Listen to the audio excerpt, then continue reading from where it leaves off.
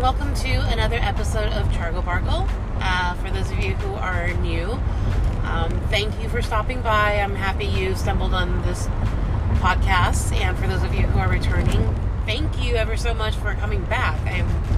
It's fantastic to see you here.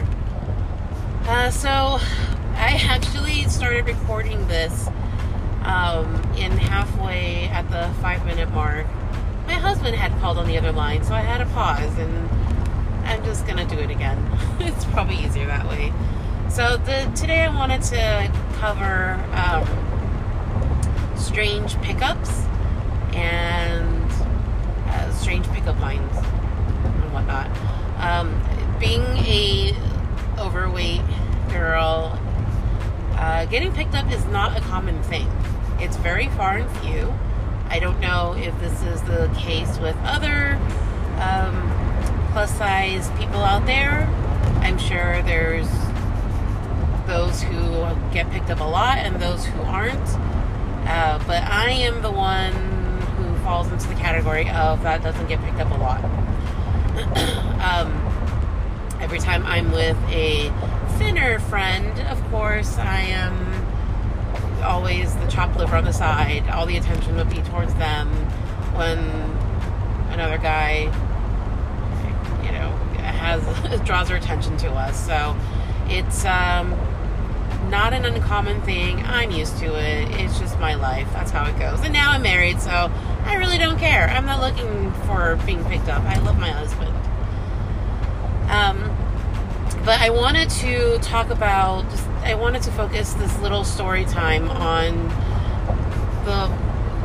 awkward pickups that I've encountered.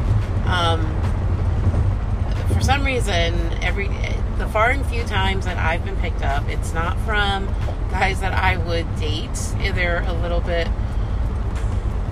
not my style. They're either much older or a little awkward, or just, I don't know, not my type. I'm sure, I don't know. I don't even know what to say about that.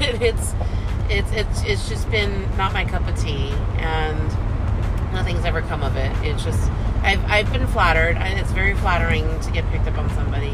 At the same time, it's a little creepy if it's not, if it's an awkward encounter. So one I wanted to talk about is this one time. This is probably 15 to 20 years ago. I was working at a bookstore. This is a chain bookstore that's nationwide. I was working at a location in Los Angeles. And this bookstore had 2 levels. The first level downstairs was the coffee shop, the magazine stand, the majority of the fiction books, and of course some accessories to go along with your purchase. And the upstairs was where the self-help area was, more focused, targeted categories, I guess. So that's where you'll find the travel, the self-help, the religion books, the children's books, and whatnot. I was at the second floor at this time, and this was around 9 or 9:30 in the evening. I think the store had closed on 10 p.m. that day. So it was very slow. It was the middle of the week. Not that busy. I was upstairs at one of the counters,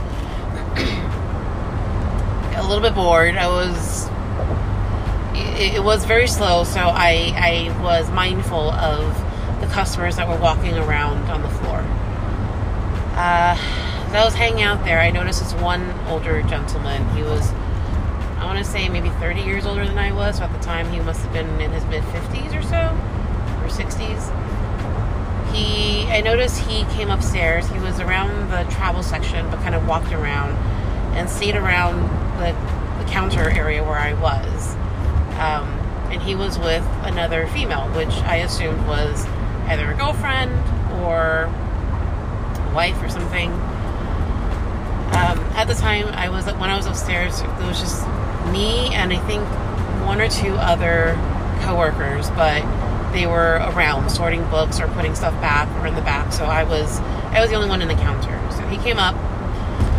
I don't know what happened to the female, but he came up individually and asked me if I could help him look for some book. I think it was some travel book. I forget where. So I looked it up, I found in the system, so I took him to the area where the book should have been. So I was looking around, I found the book, and I picked it up and I handed it to him. I said, oh, this is the book that, you're looking for. Here you go. And the first kind of weird, creepy red flag I noticed was, as I handed him the book, it was I guess in my mind, I replay it back in slow motion, but it was where I handed him the book, my fingers were on the bottom of the book, and when he took it, his fingers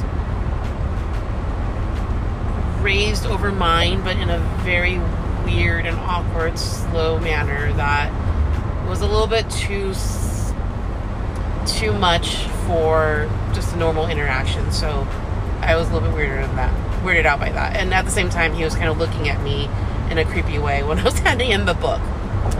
So that was that. I walked back to my station. And I forget what happened. I think I was just going about my business. And then he was still hovering around the station where I was. And I think he was asking for something else. I don't remember. It was by that point, he kept staring at me. It was to a point where I was starting to get a little bit creeped out. So at the time, the elevator was right behind where my station was. So I picked up a basket, dumped some books in there, as if I was trying to, I was going to take it downstairs for go backs. And I darted into the elevator, and literally right when the door was about to close, he stuck an arm in and he jumped in. It was him. Great. So I looked, I said hello. I was being polite. How are you? He's good. So the very, very long ass ride from the second floor to the first floor, he was standing across from me in the elevator staring at me. He was asking me questions like, do I have a boyfriend? Am I married? And all that jazz. And at that time I did have a boyfriend, so I was like, yes, I have a boyfriend. And I forget what happened. He was asking creepy kind of personal questions, where I was from, what did I like to do, and I forget. This was 20 years ago, so I think he had asked some other creepy questions, but I was just being very general, just trying to brush him off. And then there was a moment of awkward silence, and he said something like, maybe we can go and explore some of those places sometimes. I was like, oh no, what would your girlfriend say? Or what would your wife say? I think I said that. He's like, she doesn't mind, or something like that. So at that point I was really creeped out. And then he gave me this, I guess by his standards, a very alluring look, and just said, I like you.